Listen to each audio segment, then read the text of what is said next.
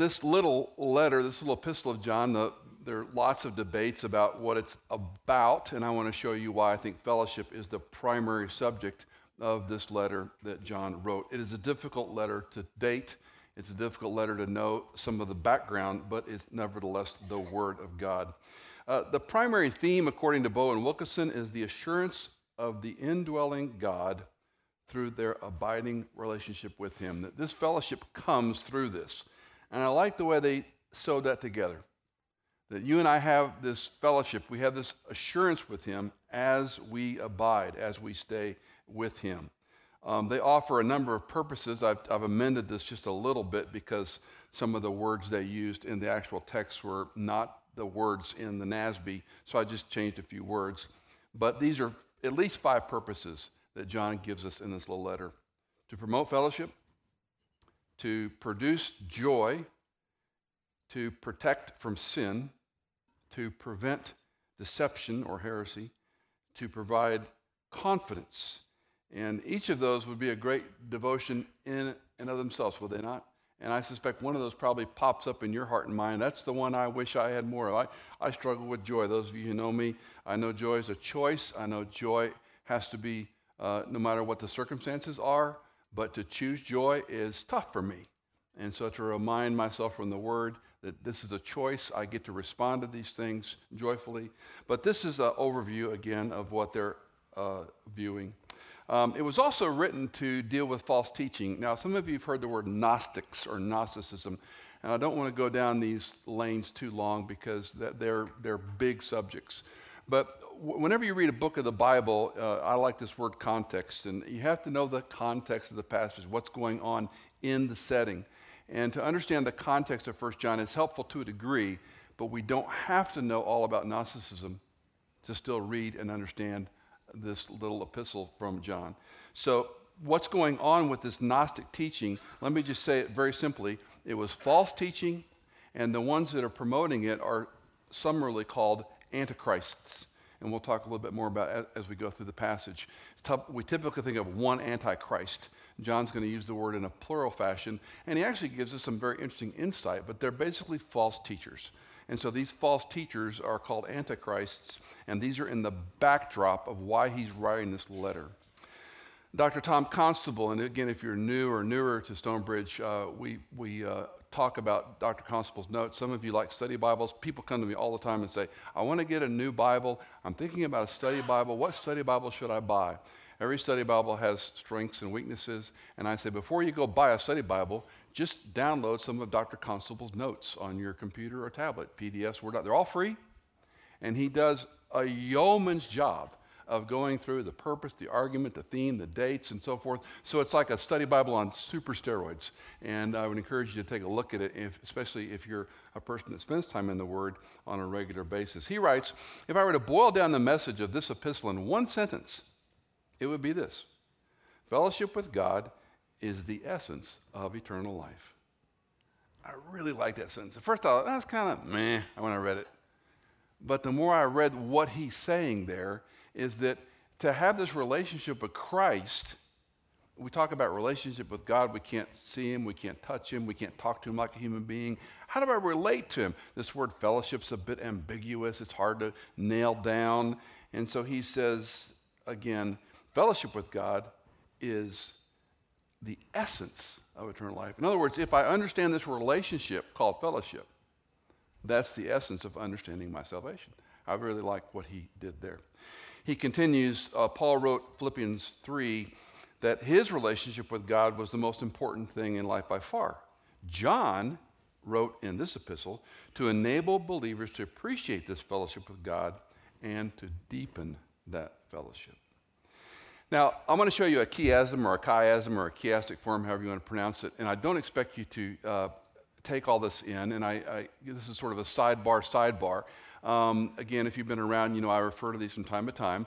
The Greek letter chi, C-H, looks like a stylistic X. So when you hear the term chiastic or chiasm, they're talking about the way language is used or written or organized, and simply when you say, you heard the expression X marks the spot. So think of a chiasm as X marks the spot. The middle of the chiastic device is generally, this is not, dogmatic, but it's generally the point that a structure of the author, what he's trying to do.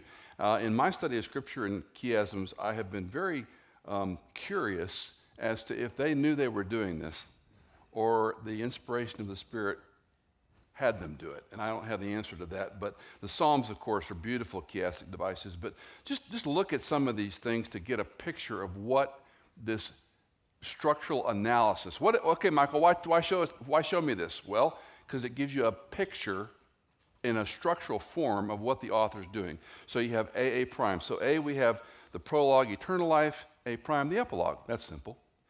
B and B prime, we have these witnesses, and there are 3 mentioned each time. C, the love of God and the believer. C prime, the love of God and the believer. E, the believer's confidence. E, the believer's confidence. And in the middle, F, love is sort of a demonstration or approving of abiding. And abiding is a big word that John likes to use in both the gospel and here in 1 John. So again, don't take this to the dogmatic end of the world. I got to see that every time I read a book of the Bible. It just helps. And for those of us that might be visual learners, it's a way to see literature and how the points are made. And when you read the Psalms, look for these devices, because it will make the psalm come alive for you as you study and look for these kinds of things. That's all for free. Let's look at some key terms. And again, as you open any book of the Bible and read it, you're looking for repetitions. You're looking for maybe unique words that are big, words that are complicated, words that aren't used a lot. So here are some that are more in the frequency category. Love is used 20 times, sin 26, abide 22, if, this little conditional clause, 20 times. That was a rabbit hole for me. Friday and Saturday, I was looking at all those if clauses, and you nerds, you would love this study. I'm just telling you, it's fascinating what he says with these if clauses. Commandment 14 times, children 14 times, writing or written 13 times, and then practices, and I put the parentheses around the S because sometimes it's singular. I don't have that one on there, sorry. Sometimes practice is singular, sometimes it's plural. We'll look at that in a moment. And we're going to talk about this word. Beloved is about 6 times, and then the word fellowship 4 times. So again, we're just stepping back on this little letter. We're looking at the structure, how it was organized, and then some of the frequency of these terms to get a picture of what John is writing in this book. Let me read verses 1 to 4 of chapter 1. 1 John Chapter 1, the first 4 verses. What was from the beginning, what we've heard, what we've seen with our eyes, what we have looked at and touched with our hands, concerning the word of life. And the life was manifested. And we have seen and testify and proclaim to you the eternal life, which was with the Father and was manifested to us.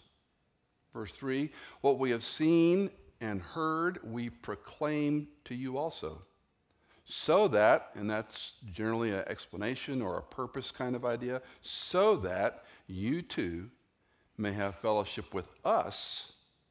And indeed, our fellowship is with the Father and with his Son, Jesus Christ. These things we write so that our joy may be made complete. So I showed you that list of frequencies, I showed you that little structure, and you can see in 4 verses, a lot of what he's saying in those 4 verses are easier to see, would be my argument. It's an extraordinary passage. When we began Stonebridge, and we had a steering committee, and I told them on a number of occasions, I would love to take 1 John 1 to 4 and somehow fit it into a doctrinal statement or a church purpose statement. I've never seen it done before, but every time I read this, I go, philosophically, that's what a church needs to understand. I failed to do that, but nevertheless, I can mention it now. So these are great verses, extraordinary passage. It parallels with John chapter 1 and with Genesis chapter 1. And so Bible readers will see that if they are careful as you go through the scripture again and again. What the apostle is saying, we've heard about him. We were eyewitnesses. We touched him. I think one of the English translations says, with our hands we handled him. We touched him. We saw him. We heard him. We touched him. We were with him. And we give him to you. This phrase, word of life, is a bit of a toss-up. People have different opinions. I think it means Christ. What we looked at, what we touched with our hands concerning Christ, the word of life, and the life was manifest to us, so we saw him. It was demonstrable. This reference then is what we saw, what we experienced, what we touched, what we know, what we heard, we're giving it to you. So the prologue of his little letter is a handoff. Now, what struck me many years ago when I read this, and maybe you caught it when I read the verse, was the progression of how this fellowship works. In verse 3, he says that you may have fellowship with us. He says that before he talks about fellowship with Christ. And that always made me wonder, why didn't he say the objective is so you'll have fellowship with Christ? He says, no, it's a fellowship with us, and then also with Christ. And as you study 1 John and you understand what he's doing here, some of you are old enough to remember the phrase apostolic teaching. You might have been in a church that talked about the apostolic teaching. There was a book by J.B. Lightfoot. It was written probably in the 1800s that I have somewhere in a box. And it was called The Apostolic Teachings of the Cross, I believe. And I remember even as a college kid reading that book going, what an odd title, The Apostolic Teachings of. And what John is saying here and why people have locked onto that historically was because the apostles were the chosen men that Jesus Christ manifested himself to, revealed himself to, and told them to write these things through his inspiration of the Holy Spirit's inspiration. In other words, your New Testament, the body of literature, the Gospels through the book of Revelation, this corpus of material, God gave these men to put down in a transmissible form. You could hear it. You could read about the stories that they were eyewitnesses, that they handled, they touched, they experienced, they saw all those things. And we're giving it to you. Why is John going to this length? I believe the argument is very simple. If you don't believe the apostles were God's chosen people to give you the word, then we're off on a bad start. You're not going to understand this Christ if you don't understand how he works through the lives of his chosen people. So it's an interesting passage, maybe not to you, but it was very intriguing to me in college and seminary about why didn't he say, just cut to the chase and say have fellowship with God? And I would summarize this way, because the Bible's important. The Word of God is important. You can't just believe what you want about God. How much language do we hear today about, I believe in God? Well, if you don't know that Jesus Christ of the New Testament, you're not believing in God, which is the backdrop of Gnosticism and incipient Gnosticism and these false teachers and what we might call antichrists. So it's a pretty heavy passage theologically for being such an easy set of verses to read, contrasted, say, to some of Pauline's writing, right? Well, the other thing I want to point out before we go on is the Trinitarian ending of it, so to speak. He says that indeed with us, fellowship is with the Father and his Son Jesus Christ. So we have the Spirit, we have the Son, we have the Father here. The Trinitarian doctrine is this fellowship. Years ago, I preached a message of sermons on the Holy Spirit, and I came to the conclusion that you can't be saved apart from a Trinitarian Godhead, because each part of the person of God does something, quote, be careful here, differently in the believer's life to bring him or her to salvation. It's the work of the Spirit. It's the work of Christ on the cross. It's the Father who affects these things. It's a fascinating, in a day when they're throwing Trinitarian theology out the window for whatever reason. I had a Bible college professor many years ago, and they were going off on the church being too New Testament, and they said the church has become too Pauline. And I want to stand up and I didn't, but I wanted to stand up and go, no, that's wrong. You can't be too New Testament. That's foolish. This is the Word of God. He gave it to these people to write it without error, and we've got it in so many English versions, we have no excuse for not knowing it, right? Well, let's continue. In chapter 2, verse 12, we read, I'm writing to you, little children, the endearing part of John, because your sins have been forgiven you for his name's sake. And there are lots of compared verses we could compare this to, but one that I looked at this week that it strikes me. Isaiah 43 says essentially the same thing. I, even I, am the one who wipes out your transgressions for my own sake, and I will not remember your sins. Again, a strange nuance of what the Bible says. The reason God forgives us is not for us. Put it simply, it's for his reputation. And think about your children when they misbehave or get in trouble at school, or maybe they have a problem with the law, and you want to help your child, your son, your daughter, your adult son, you want to help them get back on track and get cleaned up and straight with life and so forth. Well, you're doing it to help them, surely, but you're doing it because they're yours. They're your son, they're your daughter whom you care about, and you do anything for them. And in a strange sense, humanly speaking, it reflects on our name, right? The couple's name, the parent's name. So think about that, not a perfect illustration, but think about that in light of he forgives your sins for his name's sake. Or to put it simply, for his reputation is a good way of thinking about that. Now, we're adults in this room, and most of you are coming here because you have certain expectations of a church that teaches the Bible. And I often say I'm one of you. I'm not any better than you. I'm probably a better sinner than you are. If you know the Bible really well, you can, use the loophole, so to speak, right? Don't look at me like that. You know what I'm talking about.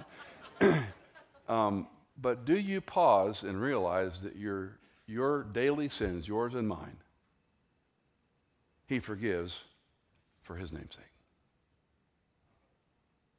Most of us don't sin in our behavior as much as maybe we did in our early Christian life. We sin between the temples and underneath the chest, right? We sin in our thoughts, in our hearts, our affections. And John will talk about that in a moment as well. But I find it encouraging.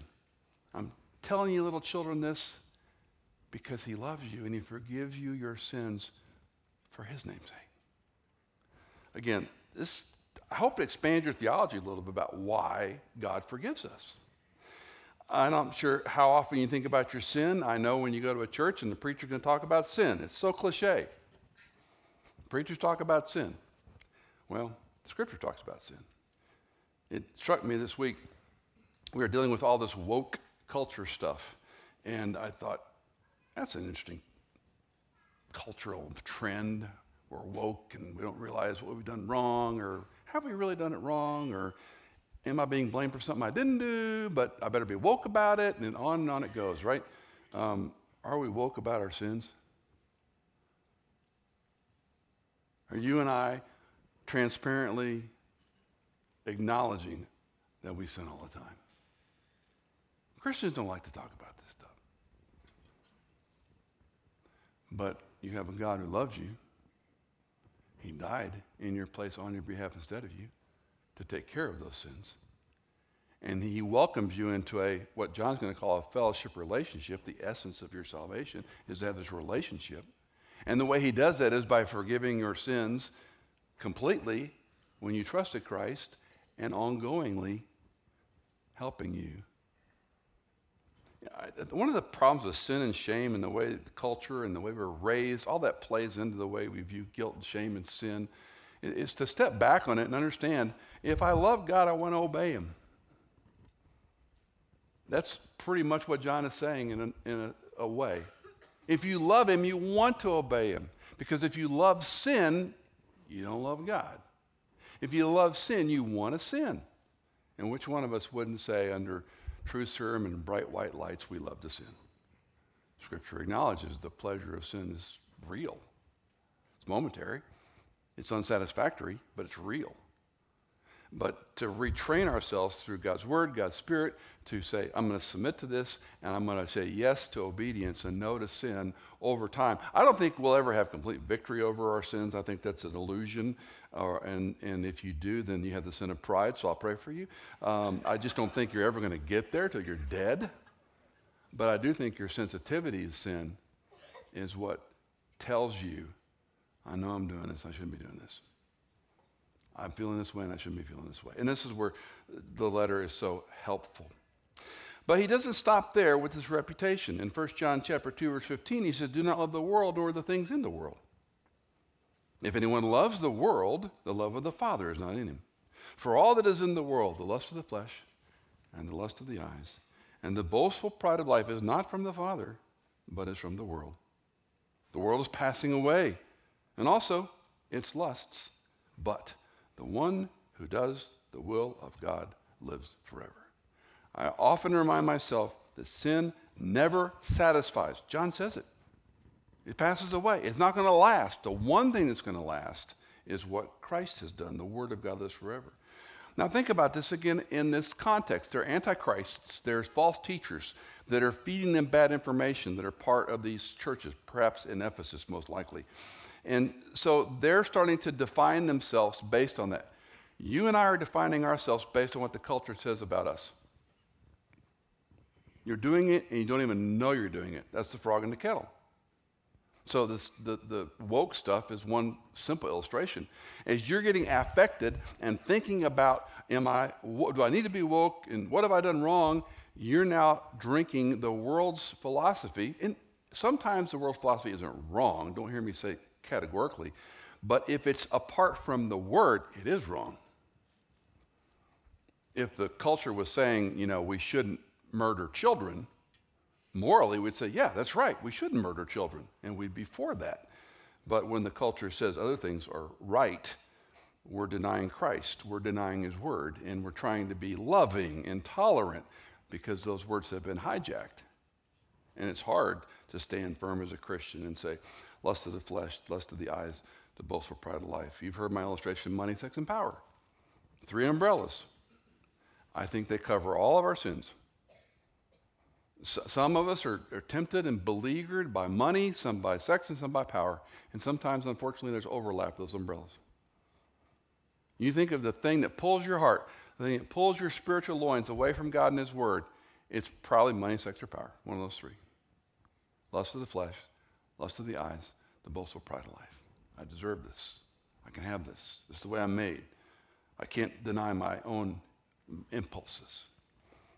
Scripture says something quite different. The world's passing away. It's temporary. This life at best is a clean bus station. It's temporary. And the problem is we try to make earth heaven. This Antichrist thing he's going to get into in this passage is summarily, he's going to say, if you deny the person and work of Jesus, you're an Antichrist. That changes the picture of this Antichrist figure we think about when we hear the word in the book of Revelation. That he is one who's going to come and he's going to have world dominance and world power. And John is glomming this together, saying those who teach against Christ, those who are false teachers, those who don't embrace the word, those are the ones you need to be aware of. Well, the context also helps. Verse 19, they went out from us. They were not really of us, for if they had been of us, they would have remained with us. But they went out, so that it would be shown that they all are not of us. And boy, does that help if I understand the context. He's talking about these false teachers and antichrists. This is not a question of if it was a person saved or not saved, and they left. This is a person who's a false teacher. They wouldn't have been, if they were part of us, they'd have stayed here and we'd have had fellowship together. But because of lust of the flesh, lust of the eye, because of the sinful life that pulls them away, because they're pushing and teaching that agenda, they never really got it, so to speak. They're infiltrating, they're teaching the wrong thing. Lots of ways to spot false teaching, but if they're not super clear on the person and work of Jesus Christ and super clear on what the gospel is, you might take a step back. Maybe they're confused or uneducated, but if they're not really clear on the main things, then I would certainly have a yellow, if not a red flag. He continues in 1 John chapter 2, verse 25, to transition to the promise of eternal life. So it hinges well. They went out. They weren't really teaching the right thing. They were wrong. They were false teachers. But continuing his argument, verse 25, this is the promise which he himself made to us, eternal life. God's made you a promise that doesn't matter what the culture says. God's made you a promise that doesn't matter what false teaching presses in on us. Some of us, again, are old enough to have the coffee table books, the promises of God. Anybody? Or your grandma had those little books around the house, the promises of God. Did you ever look at it, ever? I never did. I saw those books all over the place. It's kind of like, dust collectors. I don't know what they are. What are the promises of God? Well, there are a lot of them, but this one here is pretty important. Eternal life. If you trusted Christ and Christ alone, that he lived, that he died, that he was buried to confirm his death, then 3 days later he comes back from the dead to prove his power over death, that he appeared to the apostles, his friends, several hundred, thousands of people, and he was ascended into heaven. And that's the core of the gospel message. He lived, he died, he was buried, came back from the dead. Any and all who put their trust in Christ and Christ alone for their salvation are given a gift called eternal life. That's what John's talking about. And the first benefit is the forgiveness of sins. It's the greatest transaction in all of history. And people still trip over it. They still have problems with it. They still don't like it. This is the promise which God made. You can stake your life on this, men and women. You can stake your soul on it. You can stake your eternality on it. He then moves into this section on love. See how great a love the Father has bestowed on us. In my Bible, I've taken a pencil and written the word given. Bestowed is one of those Christian hangover King James words that the Bible just can't get itself to divest of. It's a little cumbersome in English to say that the Father gave on us, and grammatically it's a little bit of a football. That's why I pencil it in. But the word bestowed means he gave it to you. You didn't earn it. You didn't gain it. You weren't better than some other sinner. Look how great a love the Father has given us that we should be called children of God, and such we are. For this reason, the world does not know us because it did not know him. When one of my longest friend in life, we've been friends for over 50 years. I met him in third grade. And I was with him not long ago. We were down in Texas, a group of guys. We call it the Wobbly Old Men Weekend because we're all getting older. And we used to hike and backpack and climb and kayak, and now we wobble. So we got together and told lies and had a lot of fun. And this guy has 2 adopted boys. And they never could have children, so they adopted 2 boys. And those boys are in their mid-late 20s now.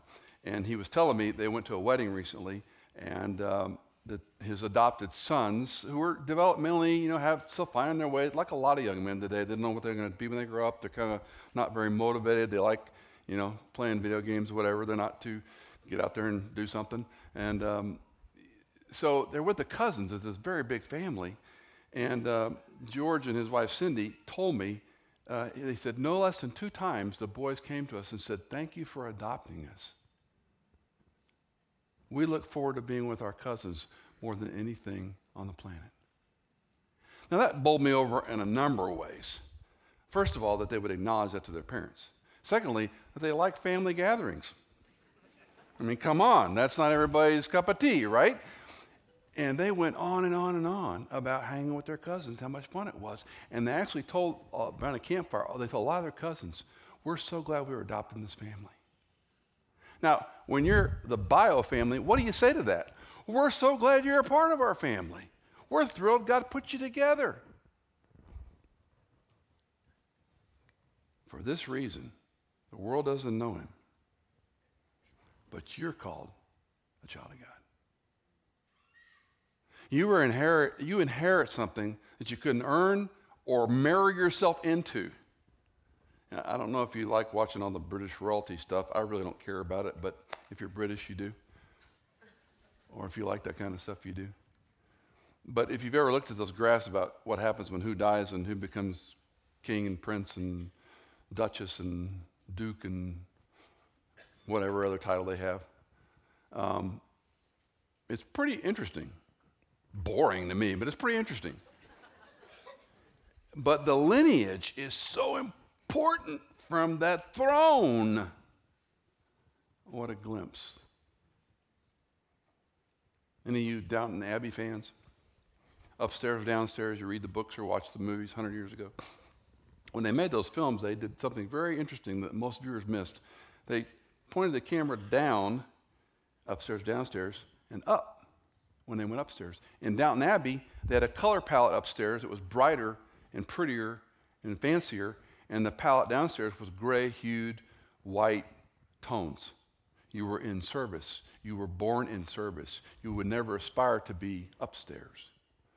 It's a wonderful picture that you and I were adopted as children of God and will live with a king in a literal kingdom in an eternal universe that will have no end and no enemies and no problems. You're royalty. Peter says you're a royal race, a chosen priesthood, God's own possession, right? He expounds much more on the love in chapter 4. In chapter 3, we have this injunction. Since God loved us so lavishly, we should live that way. And this is something I want to show you in a snapshot. And you can look up these verses on your own. I didn't want to, it would take a lot of landscape to show you these. But the word practice or practices in your English Bible probably shows up 8 times in 1 John. And I'll read you the couple of words. In verse 6 of chapter 1, you practice truth. In 2:29, you practice righteousness. 3:4, you practice sin, or you practice lawlessness.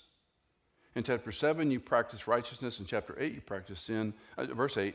In chapter 3, verse 9, you practice sin. In chapter 3, verse 10, practice righteousness. So 3 times we have righteousness being practiced. 3 times we have sin being practiced. And we have these 2 outliers of truth and lawlessness, which are juxtaposed. The truth or what's breaking the law. So I just show you this to give you a little snapshot of what he's doing here. When you read the word practice in your English Bible, again, pencil in the margin, doing. Because it's the word poiemon in Greek. It means to do or to make.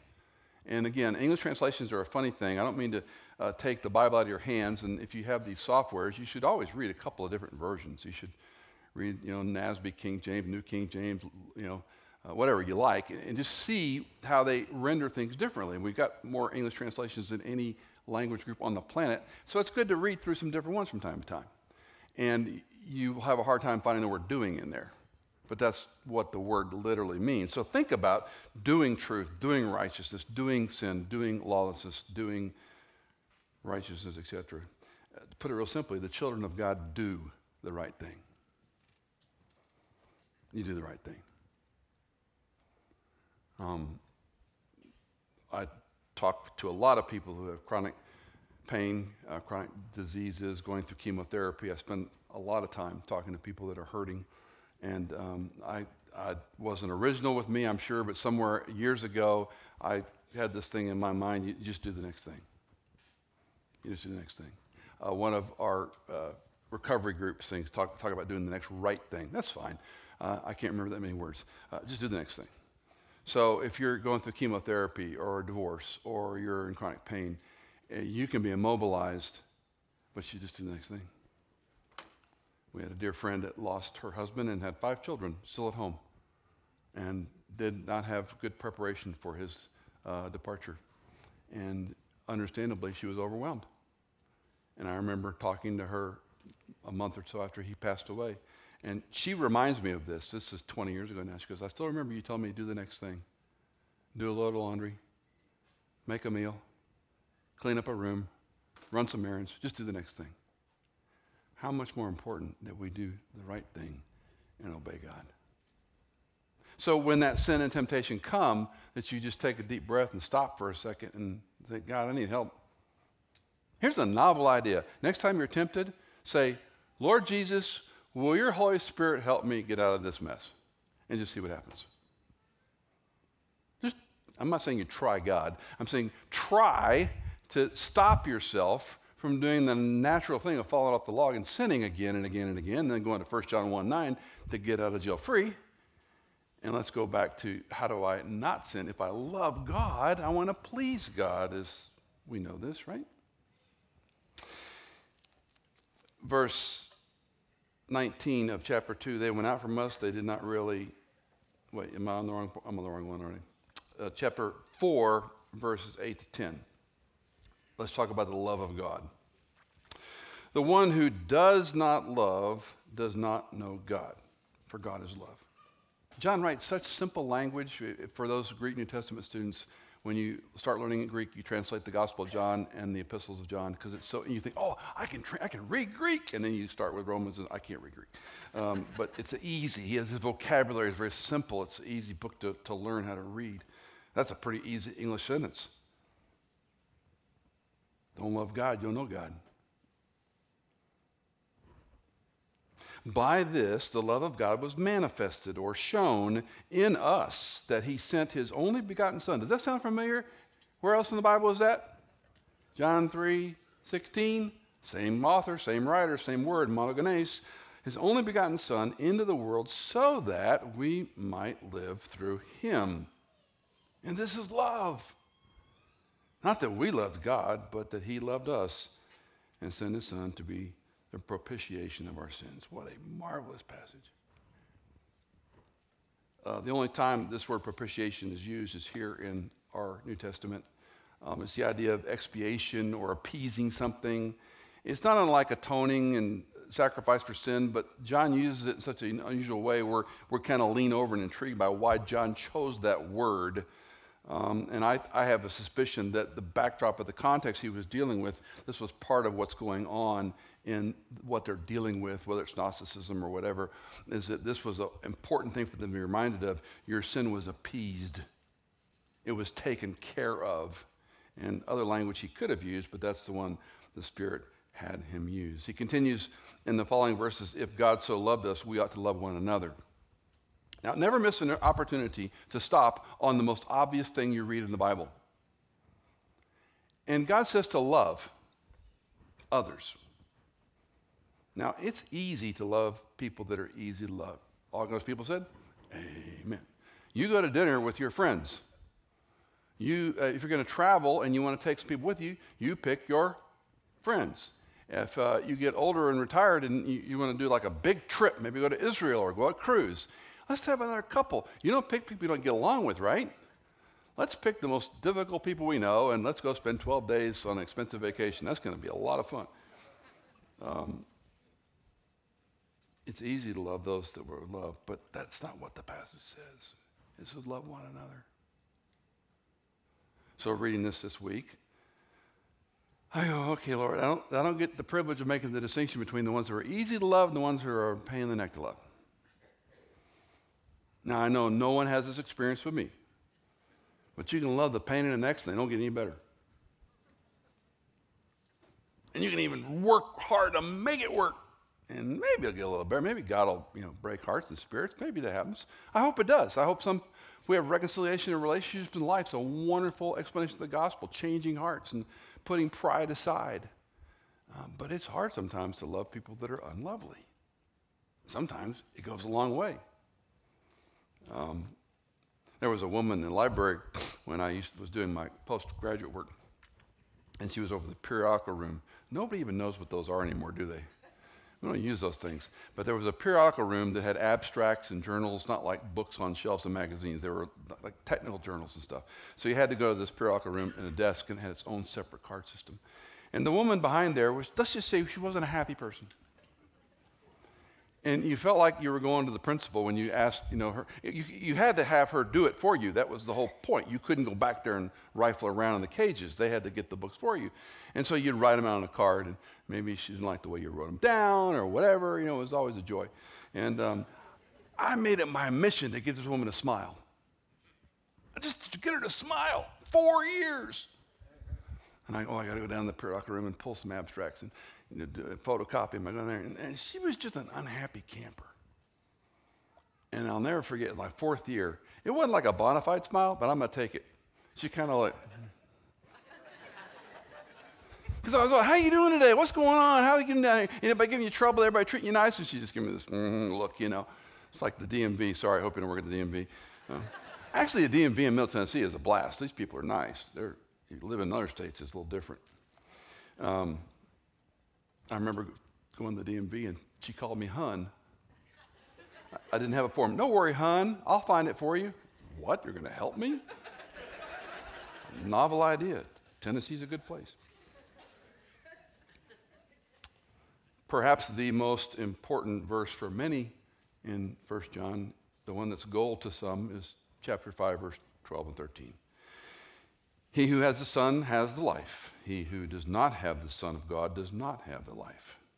These things I have written to you who believe in the name of the Son of God, so that you may know that you have eternal life.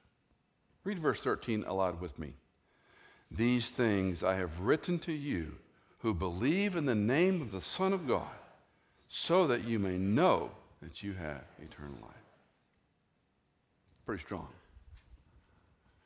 John's gospel in John 20:31, he said these things have been written so that you would believe. The purpose statement, we call it. John's very clear.